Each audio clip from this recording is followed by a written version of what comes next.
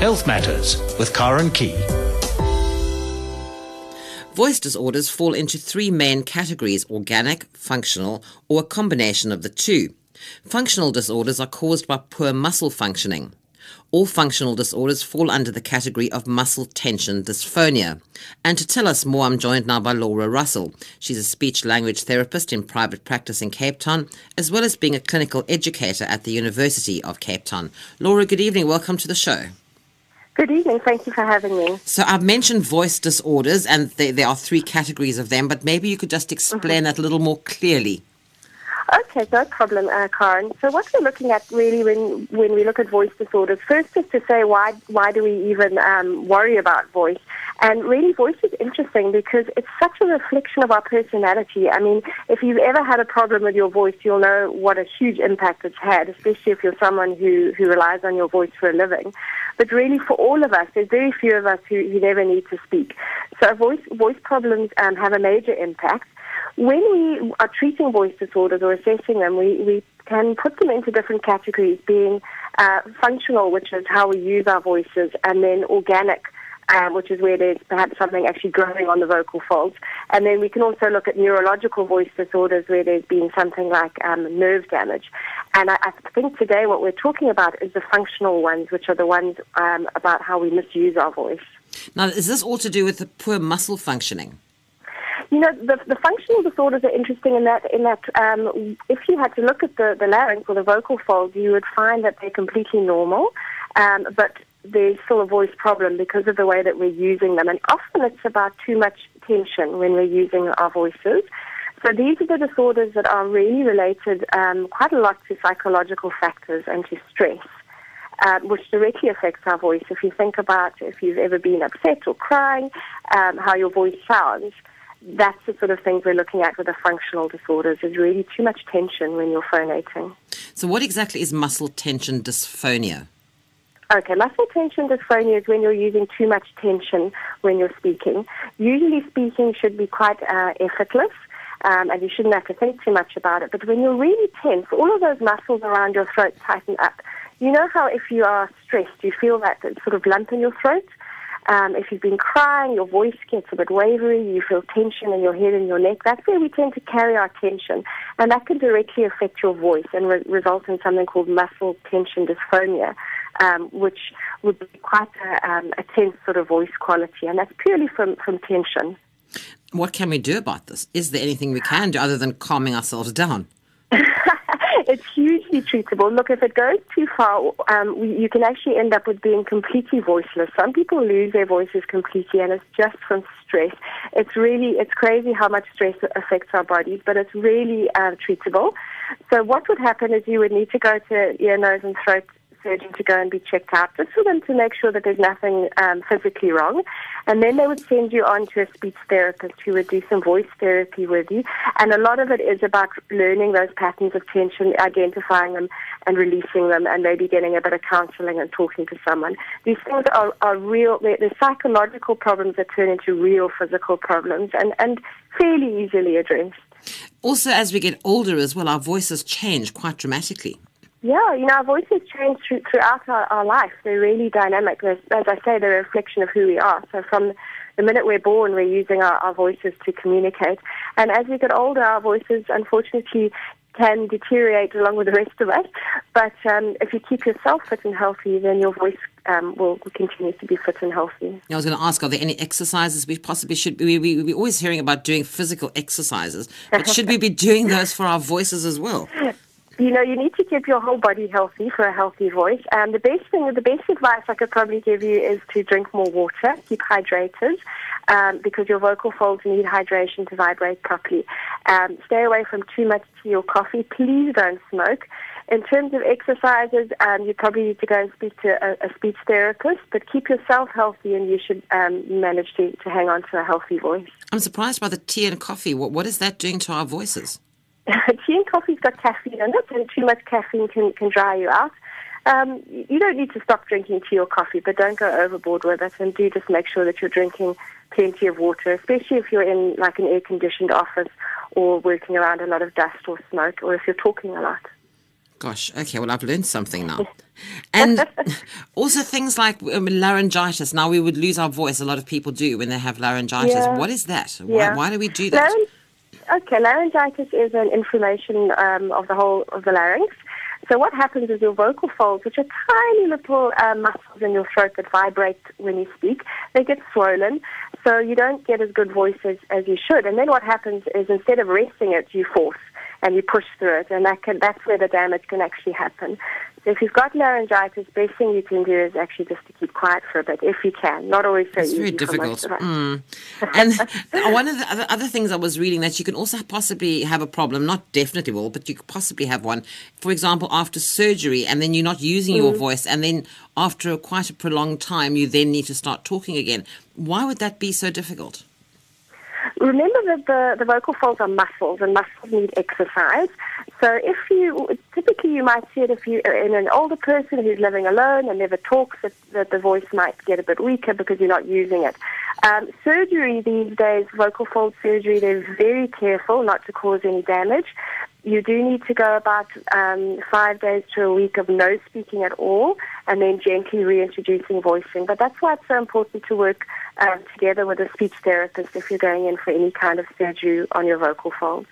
And with this problem, not just after surgery, but in general, for people who are having problems with their voice, what can you as a speech language therapist do for us? Okay, well, it depends what the problem is. It might be as simple as instituting something like what we call a vocal hygiene program, because a lot of voice disorders are actually sort of self-inflicted. So it's the way that you're using your voice, the way that you are, your lifestyle has contributed to it. One huge contributing factor to voice problems is reflux, heartburn. And that's very manageable, both through lifestyle and through medication. So a lot of people don't realize that. So some of it's managing that, managing also the way that you're speaking, maybe training you to use your breath support a little bit better, to speak with less effort, to focus your voice forward a little bit more and off from putting the effort on your larynx. A lot of things that we can help train you how to use that beautiful instrument of your voice a little bit better. And then just little odds and ends that people have problems with. You know, when you're talking quite a bit, sometimes you have this need, you have this tickle in your throat, or it feels like that all the time, and you feel the need to clear your throat or to cough all the time. What is that? Could be a few things. Reflux again, so heartburn can cause that feeling of needing to cough. You'd need to check if maybe you've got any allergies. Postnasal drip can cause that feeling. Could just be dryness. You might need to be drinking a little bit more water. But coughing all the time and throat clearing is not good for your throat, so I would definitely get it checked out by an ENT, an ear, nose and throat surgeon. Because we don't seem to worry too much, it's just my voice, or it's just, I'm clearing my throat all the time. It's one of those things I think that we push almost to the side. It's not in our minds it's that important. But just think about the fact that it could become that important that you can't speak at all at some point. I mean, imagine losing your voice. It would be devastating. And look, things like laryngeal cancer that people always worry about are luckily pretty uncommon. But, you always want to get it checked out. And the general rule of thumb is that if you've been hoarse for more than 3 weeks, you should go and get it checked out. Okay, so this isn't something we should be ignoring at all. No, not at all. And the examination isn't awful. They use a little camera, the ENT doctors, and they look in your throat, and it's simple as that. And rather get it checked out and be sure. And if people are having worries or they're concerned that maybe their voice isn't as it should be, the Speech Language Hearing Association, I'm sure, would be able to help. They can just give them a call and they can find a therapist in their area. Yes, absolutely. Your first port of call should always be an ENT, because you need to get a diagnosis. They need to actually look at the vocal folds to get a diagnosis. And from there, you're going to work with a speech therapist to help you with whatever the underlying problem is. But certainly, the South African Speech Language Hearing Association is a good place to find help. So if there isn't anything physically wrong with you, then it would be something that you could assist with. Even if things that are physically wrong are often caused just by the way you're using your voice. But we just want a diagnosis first to make sure we know what we're dealing with, so that we can tailor our treatment to exactly what your difficulty is. So first port of call, ENT, get it checked out, and then most of the issues that they find can be helped by a speech-language therapist, often in conjunction with maybe some reflux medication. Gosh, so it all is not dire. It is there's help out there. We can do something. Absolutely. There's always help. Great. Well, it makes me feel so much better, seeing as what I do for a living is talk all the time.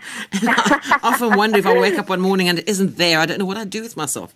Exactly, and most of us don't think about that. So look after that instrument. It's probably the most precious one you've got. It is for me, that's for definite. Yeah. Thank you. Yeah. Well, Laura, thank you so much. You really put my mind at rest anyway. So if something does go wrong, I know exactly where to go now. But Absolutely, thank you happy to help. Thank you for all those tips. Thank you. It. Thanks, Laura. Good night to you. Good night. Bye. Laura Russell is a speech-language therapist in private practice in Cape Town, as well as being a clinical educator at the University of Cape Town. For more information, as she said, first of all, you need to go and see an ENT, an ear, nose and throat specialist, if you're having a problem. And if you need further help after that, please contact the South African Speech Language Hearing Association. You can call them on 086 111 3297 or take a look at the website. It's www.sas.lha.co.za, and you can have a look on the website because they have lists of therapists in your area, so you'll be able to find one exactly where you live. So it's sas.lha.co.za. Tune in to SAFM every Wednesday between 10:30 and 11 for the University of the Western Cape's Access to Success Dialogues.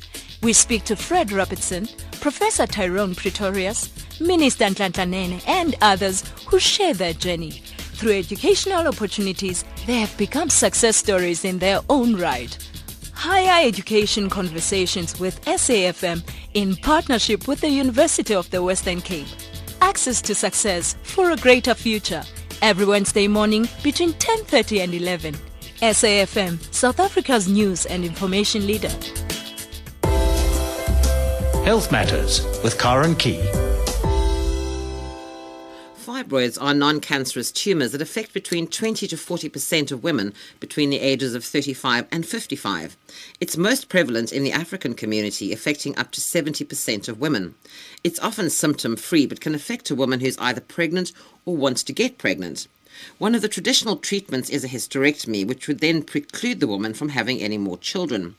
Uterine fibroid embolization is a minimally invasive, non-surgical treatment of fibroids with a very high success rate, but unfortunately, it's not as well known. So, to educate us this evening, I'm joined in studio by Dr. Gary Sudwartz. He's a Cape Town-based consultant radiologist with a special interest in interventional radiology. Dr. Sudwartz, good evening. Welcome to the show. Thank you for inviting me. Hi, Karen. Hi. Well, first of all, what exactly is interventional radiology? So radiology really has three main spheres. The traditional would be looking at X-rays or MRIs or CAT scans and understanding the anatomy and where it's going wrong. Then there's another branch of radiology, which is interventional radiology, whereby we perform procedures through microinvasive means. There would be small little catheters or little nicks in the skin and access various bits in the body. We can access the kidneys or the lungs.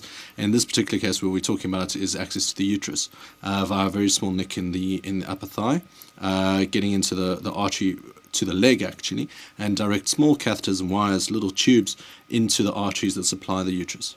Right, so let's first of all talk about these uterine fibroids. What exactly are they?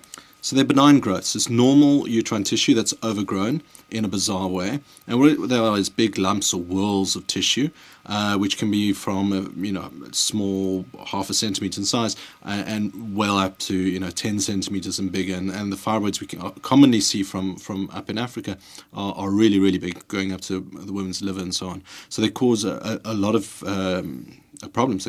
You mentioned infertility, bleeding is a major issue, pain. They really destroy women's lives in a lot of ways. And the traditional methods of treating them have had their own problems. So what I'd like to discuss is, it's not a new technique. It's actually been around for more than 20 years overseas, but it's something that we have a special interest in, both with the Departments of Obstetrics and Gynae and Departments of Radiology, and it's actually available in most major centres in South Africa. I mentioned that it was possibly, in a lot of cases, symptom-free, so people wouldn't be aware that they had this. They would just be having all these other problems. The traditional route would be a woman goes to the gynecologist for a checkup. She gets an ultrasound. The gynecologist says, look, you've got fibroids. At that stage, she wants to know whether she should do something. And most women, they don't actually need to do anything. They're symptom-free. They don't cause any problems. They don't need to do anything. But in a smallish group of those women, something needs to be done. And you could go treat the symptoms, which would be painkillers and iron tablets and so on, or the way to surgery, which might be a myomectomy, which is cutting out the fibroids, or a hysterectomy, removing the uterus. Right, and that then, as I said, precludes the woman from ever having children afterwards, which is not the thing for a lot of women. Well, that would be one major issue, and then the other would be the psychological impact of actually losing your uterus, which is underestimated and is a major issue for a lot of women. So what exactly is this embolization that you're doing now? So what we do is we inject tiny little particles that are the size of the small little arterioles inside the fibroids, and those particles block the nutrient supply to the fibroids. So effectively we're blocking the nutrients getting to the fibroids. The fibroids will then die and shrink in that process. That's it. It's really as simple as that. I'm waiting for this long technical explanation. They just shrink and die. They shrink and die, exactly, as simple as that. So it takes a little bit of time, 6 months to 2 years of shrinkage, and so not all women are amenable, and there is a process you need to go through, but it's effectively a very effective treatment. 1 or 2 nights in hospital, 10-day recovery, as compared to myomectomy hysterectomy, which might be 5 days in hospital and a 6-week recovery. So it has a significant difference in recovery time, and satisfaction is very, very high. It's a minimally invasive procedure as well, as you said. Yeah, it's minimally invasive. So what it is a very small hole. Doesn't need a stitch. You simply push down on the artery and it stops bleeding. It is highly technical and you need a lot of skills in a specialized environment, but the procedure takes about an hour. And done under sedation instead of a general anesthetic. So it has a lot of pluses. So why is this not that well known if it's so much, in my view, but just listening to what you're telling me, so much better? Well, it depends on the situation. So as I say, the fibroids shrink, they don't disappear. Okay. So if if bulk is the major issue, then you might prefer to go for a surgical option where you actually remove the fibroid. In a small percentage of cases, there is cancer and not a benign tumor that's growing. In that case, you wouldn't want to embolize, you'd want to remove it. And so one of the downsides of this procedure, you're not actually removing any tissue. So in some women, they really want to know what's going on there. And the only way to do that is actually to remove the fibroid or the tumor and send it off for so you wouldn't just do a biopsy in the general course of doing the embolization? No. In a small group of women, possibly 1 in 1,000, 1 in 2,000, there will be a cancer there, but it is very, very small risk. Is this something you'd have to repeat at a later date? Do these things regrow, or would more possibly grow? That's a very good question. So the short answer is yes. There is a risk of regrowth.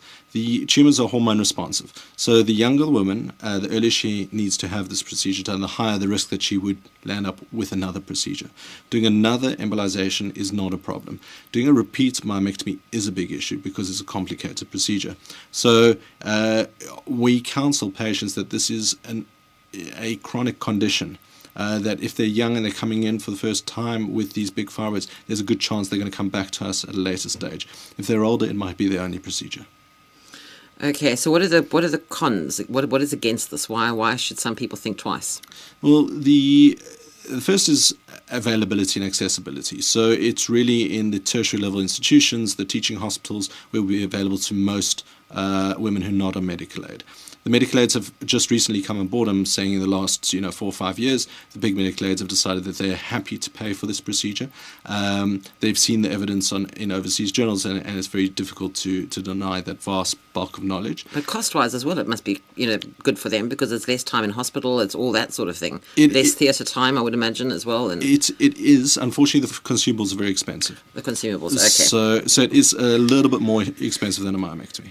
Okay, so you said they're available in tertiary institution hospitals mostly. Yeah, so the skills required to perform the embolization is restricted to interventional radiologists, of which there aren't very many in the country. We're training them in the academic institutions. I'm based at Groote Schuur Hospital. I have many registrars that are training under me.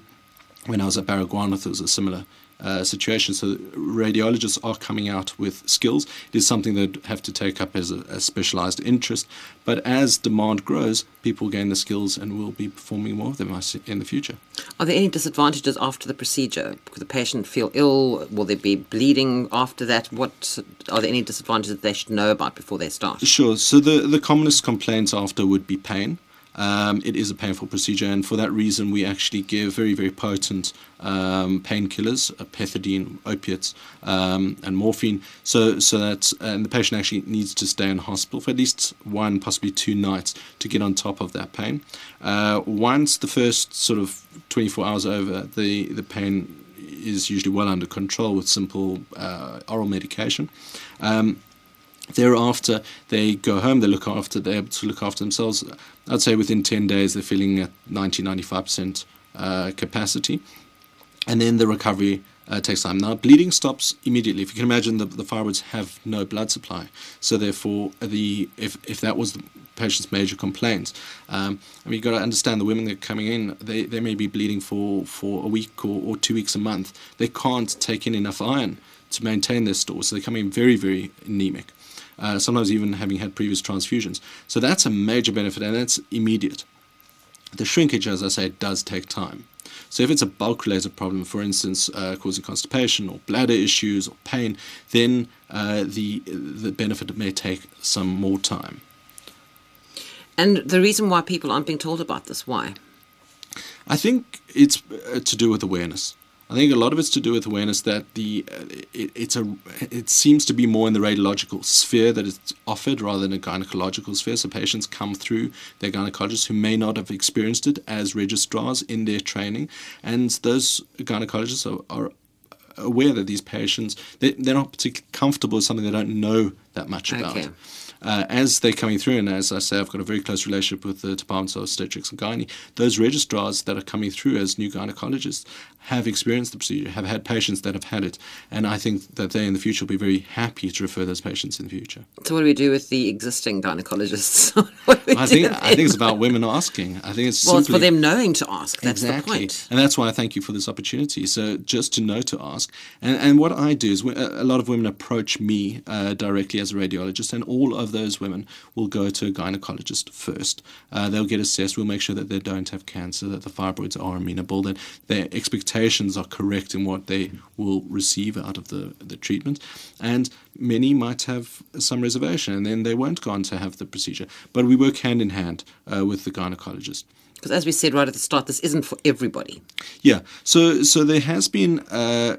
So one of the groups of women that you might think twice about is women who would want to fall pregnant. Now, this is a complicated question because traditionally in medicine we say we haven't got any evidence for it. So we try to exclude patients that we don't know what the outcome is going to be, which is the safest approach.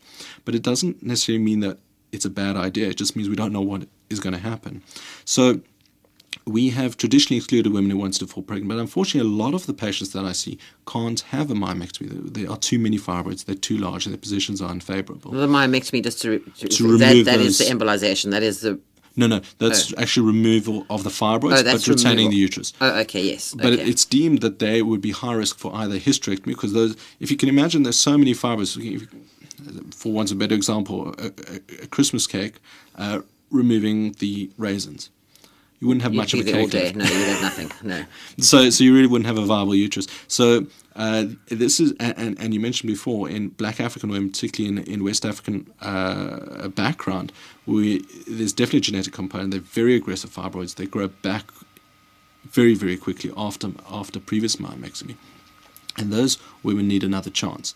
So this is where embolization is becoming a very attractive option.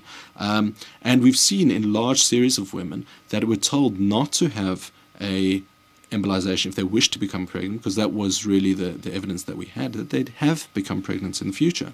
So we know that there's a benefit. We're not quite sure which group to pick, so we offer both. Depending on the skills of the surgeon, what's likely to be the outcome, will we have a viable uterus at the end of the surgery, and would embolization work in that case? Often we actually do both, because we can do an embolization which will reduce blood flow to the fibroids and the uterus, and then remove the fibroids, which makes the surgery much easier and provides a better result too.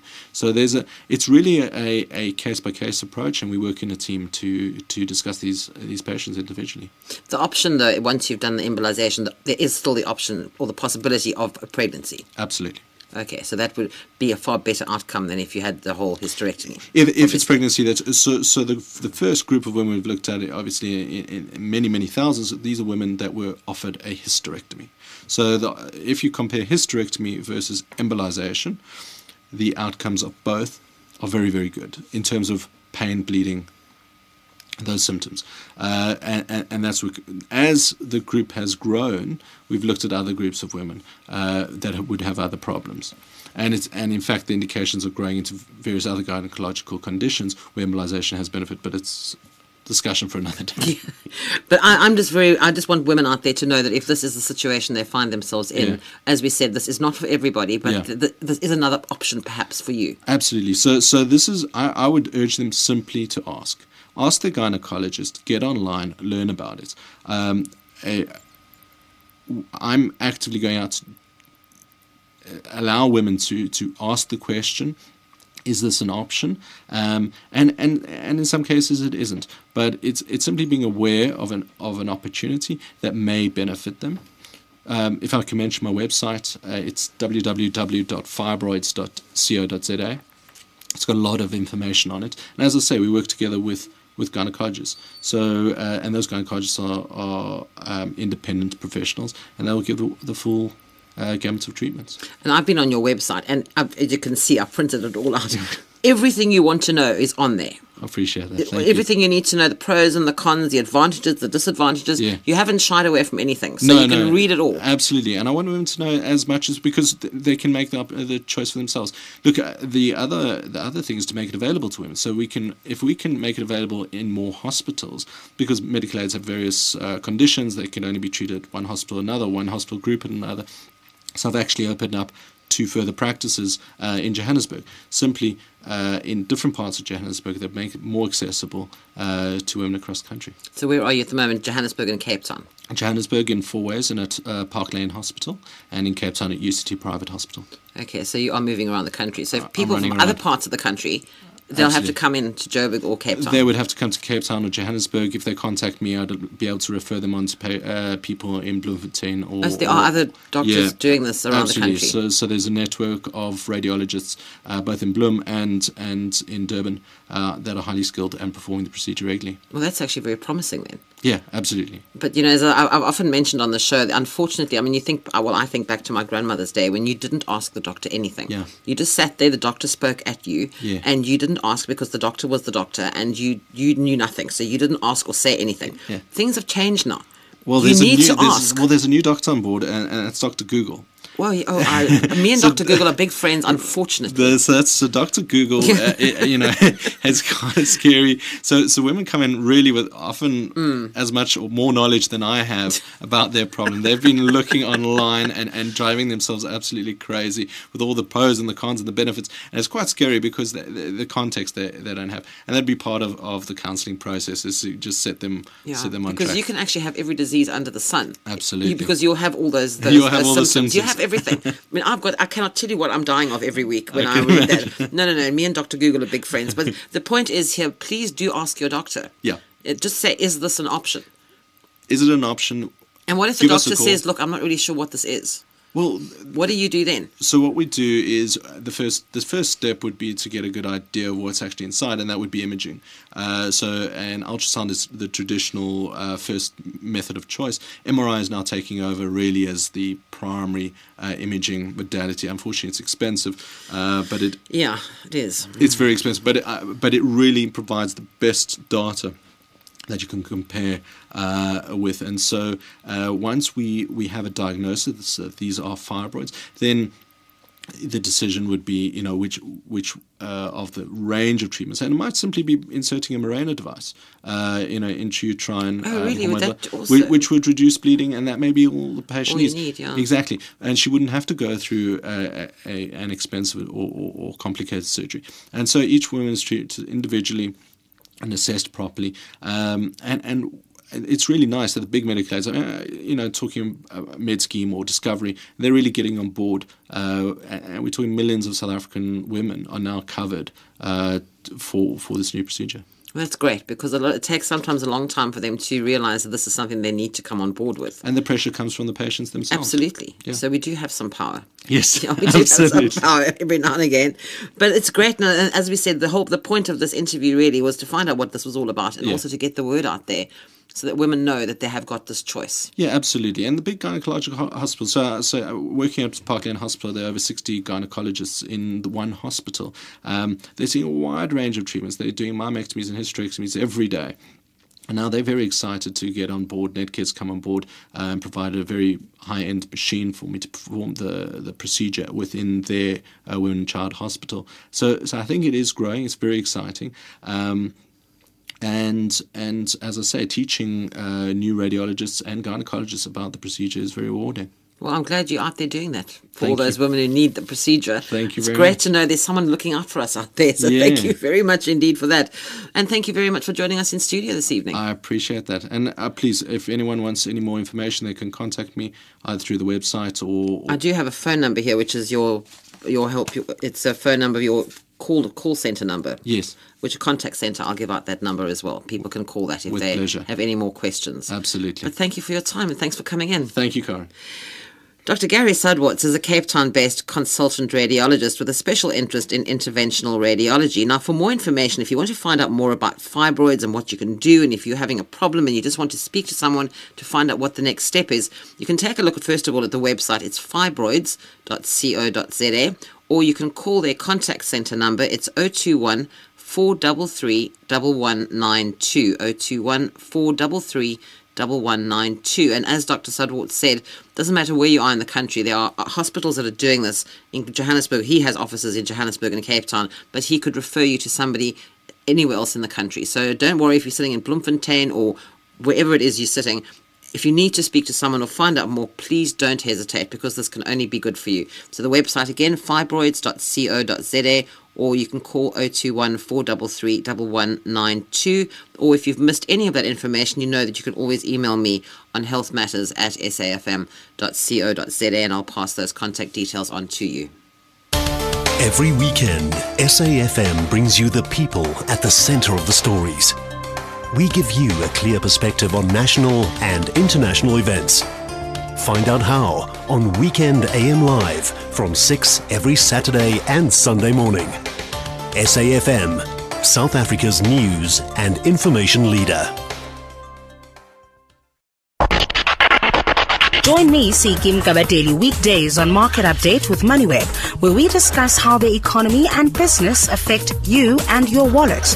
That's Market Update with MoneyWeb, weekdays at 6 p.m. on SAFM, South Africa's news and information leader. Health Matters with Karen Key. Well, vitamin B12 deficiency, which contributes to fatigue, anemia, lethargy and depression, is believed to affect about 40% of the population and may cause nerve damage if not treated in time. Well, to tell us more, I'm joined now by nutritional consultant Vanessa Asensio. Vanessa, good evening. Welcome back to the show. It's nice to have you back. Hi, Karen. Thank you. Yes, good evening. Thank you for having me. So vitamin B12, gosh, it's always something. We always never know quite what we're doing. And I didn't realize that B12 was that particular vitamin B that caused all those things. Yes, absolutely. I mean, in today's time, with so many people, for example, going vegan, vegetarian, reducing the amount of animal protein, a lot of people who take medication, even just antacids, for example, they're all so severely deficient. People with Crohn's disease, anyone who's had any kind of, poor gut health, gastrointestinal surgery, it's just across the board. And the deficiency is very, very high. And I think because in today's time we're so stressed, stress definitely depletes B12 out of the body as well. So there's a host of factors that contribute to the deficiency. I believe in South Africa, it was estimated around 40 to 50% are deficient in B12. So that's quite a high figure. I believe it's probably a little bit higher simply because of our nutritional intake. But yeah, it's a very interesting vitamin in the way it works, the absorption of it, and just how important it is to make sure that you have got enough B12. Now, what if you take like one of those multi-B vitamins? Is that enough, or do you have to take it separately as a separate thing? So whenever I look at it's very individual. The actual supplements, those B12 supplements, the tablets that you take, the absorption is so low. So I often don't even recommend that people take the B12 tablets. The best thing is the B12 injection. That's why people go for it, because it's so much more efficient, except it's quite invasive. My big interest is actually in the sublingual oral spray. Yes. It's 227% higher absorption. It's non-invasive. Out of a hostile environment, it's the best way to actually take in your vitamins. So you just spray it inside your mouth, and it's absorbed straight into the bloodstream. So it bypasses the gut completely. And many of us today, despite taking a lot of nutritional supplements and eating a certain way, we often start to realize, how much am I actually absorbing, because your gut is so compromised. So sublingual is definitely the way to go outside of a hospital environment or injection. And there's been so many interesting, quite groundbreaking studies and research done just to show the effectiveness of the sublingual. So I prefer it. I myself I don't have any red meat. I haven't for years. And I take B12. I've always taken B12. So I find that it's something, the sublingual is definitely better absorbed out of everything I've personally tried. I actually spoke to the man who was out here from the UK who actually founded it. I think the company was called Better You. And he was talking about they were talking about the sublingual under the tongue vitamin sprays. I spoke to him a couple of weeks ago. Very interesting. Okay. Yeah. Now this vitamin B12. Now I'm having because I take the multi B, the Maxi B, or whatever it's called. But it's all the vitamin. Am I okay here, Vanessa? I'm just trying to check. So do you have fish, meat, eggs, dairy, etc.? Yes, I do. Unfortunately, I eat way too much stuff. No, don't say unfortunately. It's totally okay. I believe that. People ask me, Vanessa, what do you think of people being vegan? And I think, well, we literally die without B12. So should we really be, going that route? And it's, it affects us so severely when we're so deficient. So it often, our body's so intelligent in so many ways. Do we really, should we be eating meat? Shouldn't we? But obviously everything always comes down to the quality of the produce that you eat. So if you're getting good quality meat and eggs without the hormones and everything, absolutely, I think it's a great way to eat, and very important, because in today's time we definitely need extra nutrients. So I'm a big believer in making sure that we don't go completely plant-based and not get the nutrients we need. If you will be covered if you are supplementing with a B complex. Yes, and you are eating B12, so it's, through your food intake. But stress levels, depending on the individual, depending how stressed you are, also affects the way B12 functions in the body. So if people are very, very stressed, they tend to have a higher B12 deficiency. Now, is this something we should be taking in the morning or at night? Is there a time of day we should be taking it? Is it something we should be taking on its own, or can we, we sort of shovel all those things down our throats in the morning when we get up, all the vitamin things and everything else? Yes. Is this something we should be taking on its own? How should we be doing this to get the full maximum benefit? So I would recommend that, because it's an energy vitamin, to take it mid-morning or in the morning. If you're taking B complex tablets, never take it on an empty stomach. Oh. So the B12 the sublingual spray, B12 doesn't cause as much nausea, but if you take B complex, a host of vitamins in a tablet form, it can make you feel very, very nauseous.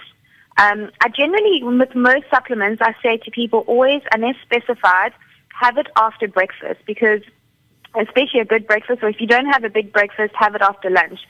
Just simply because the absorption would be better with certain, if certain vitamins are fat soluble, etc. But just some of them are very potent, and the very potent ones like B vitamins can make you feel so nauseous. So I'd recommend you take it after breakfast or after lunch. Don't take it in the afternoon or in the evening, because it's going to, for some people with sensitive central nervous systems, it's going to keep them up. So I personally take it at lunch, because then I feel like I don't have a 3 o'clock dip. But that's just what I like to do. So, and I have the B12 spray in my handbag. And if I'm, mid-morning having, so much on my plate, then I do take it then as well. Now, I was looking through some information and I was quite horrified to notice the things that low levels of vitamin B12 can do to you. I mean, Yes. it's just tell us some of those things, because I literally was astounded. Yeah, the big one is obviously anything related to your central nervous system. So fatigue is a big one. People who feel fatigued, even though they sleep enough, that's a sign of B12 deficiency. Poor memory, the brain fog kind of feeling. A lot of people experience pins and needles or brittle nails and hair. That's also a sign of B12 deficiency. If you have any kind of neurological problems, you should get checked as well. Things like, even decreased appetite.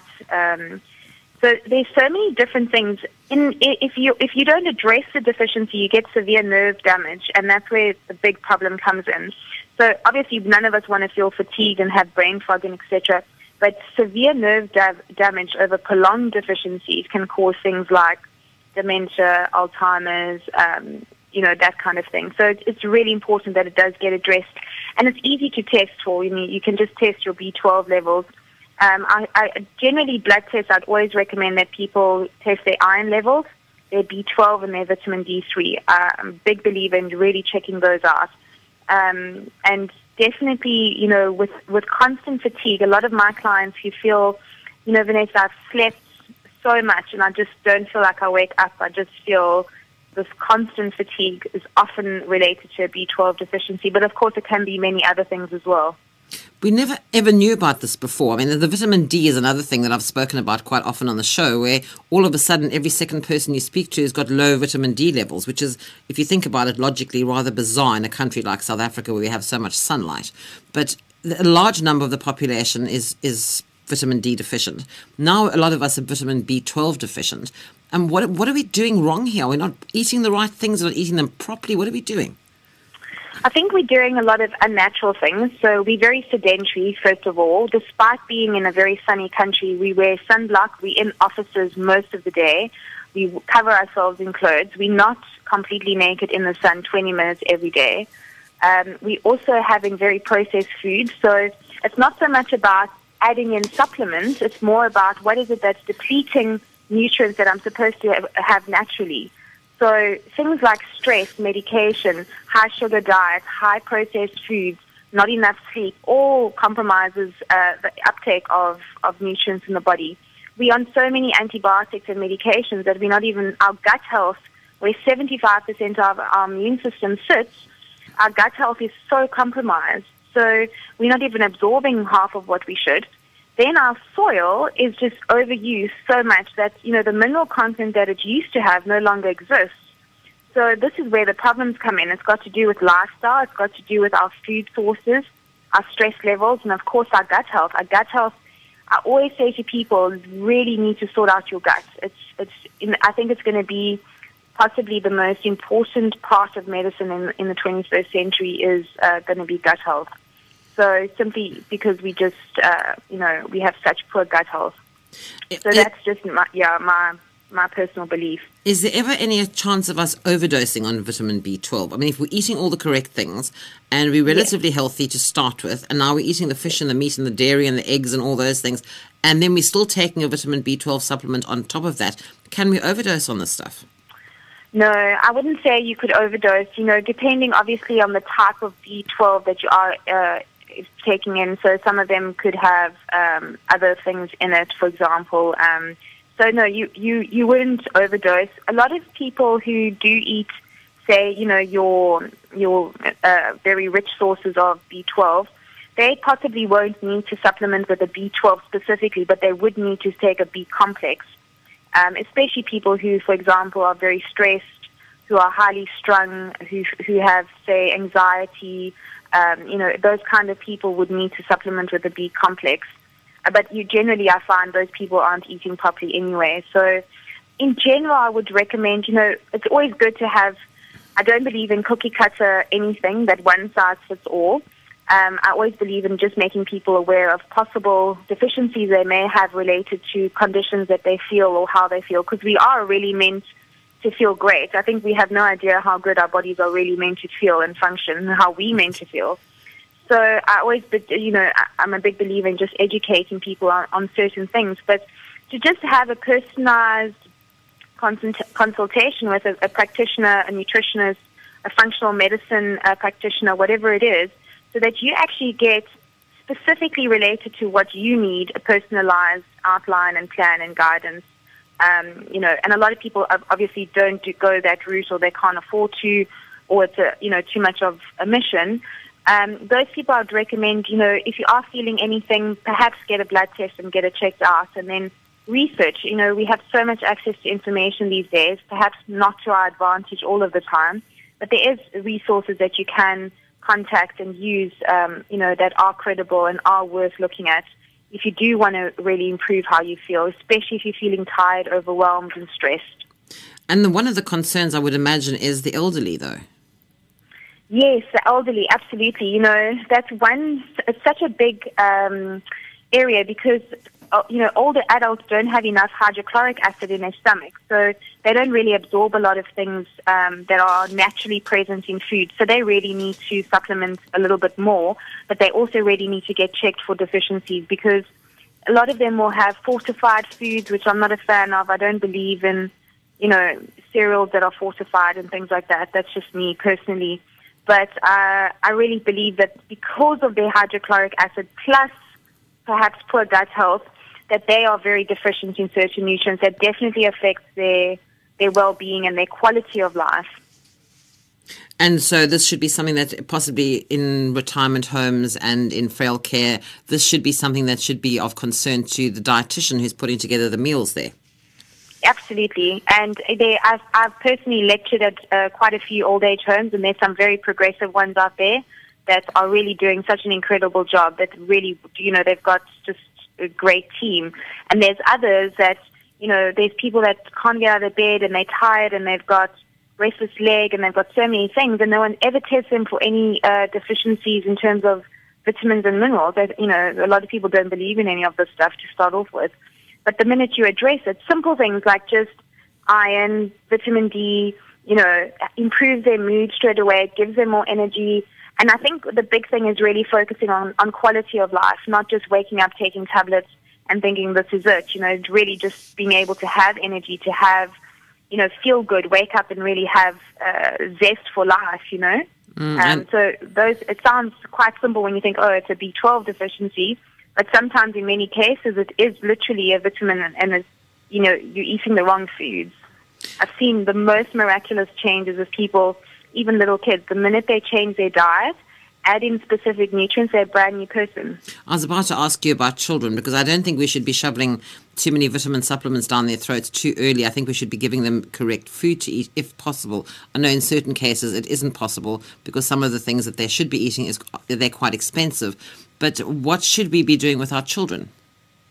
So, with children, as I said, I'm a big believer in gut health. So if your child's been on a lot of antibiotics, the first thing you do is give them probiotics, and there's really good children's probiotics.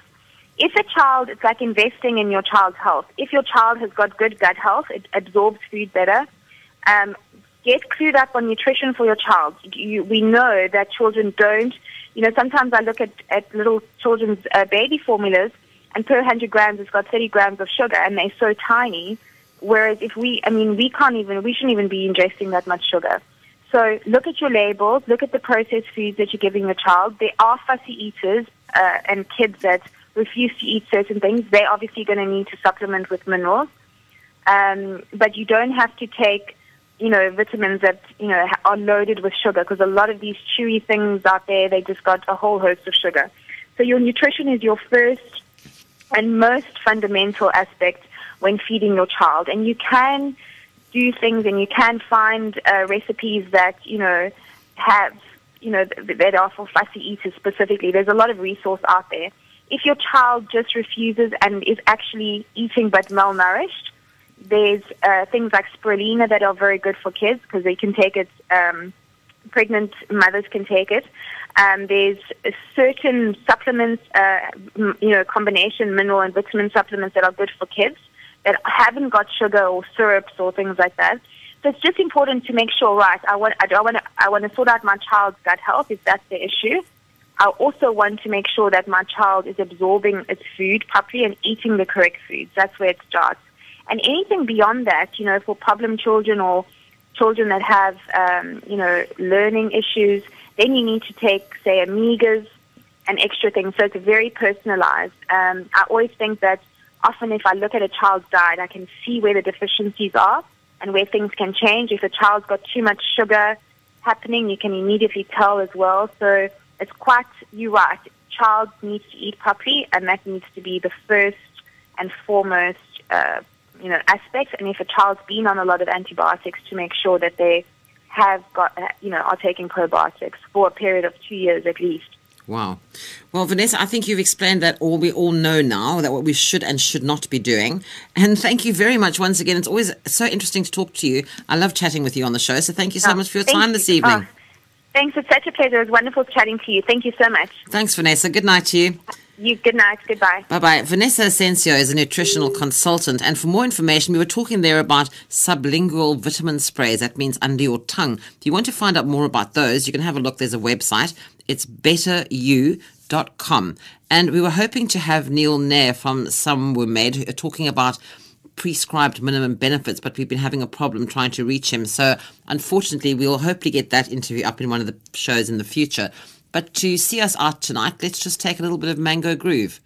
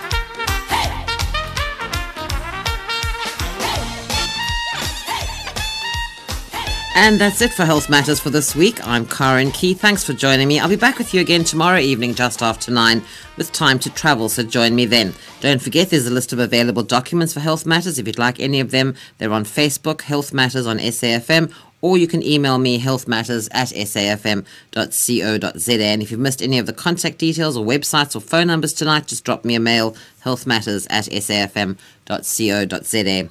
Time now for some nighttime music with Stephen Kirker. Hello, Stephen.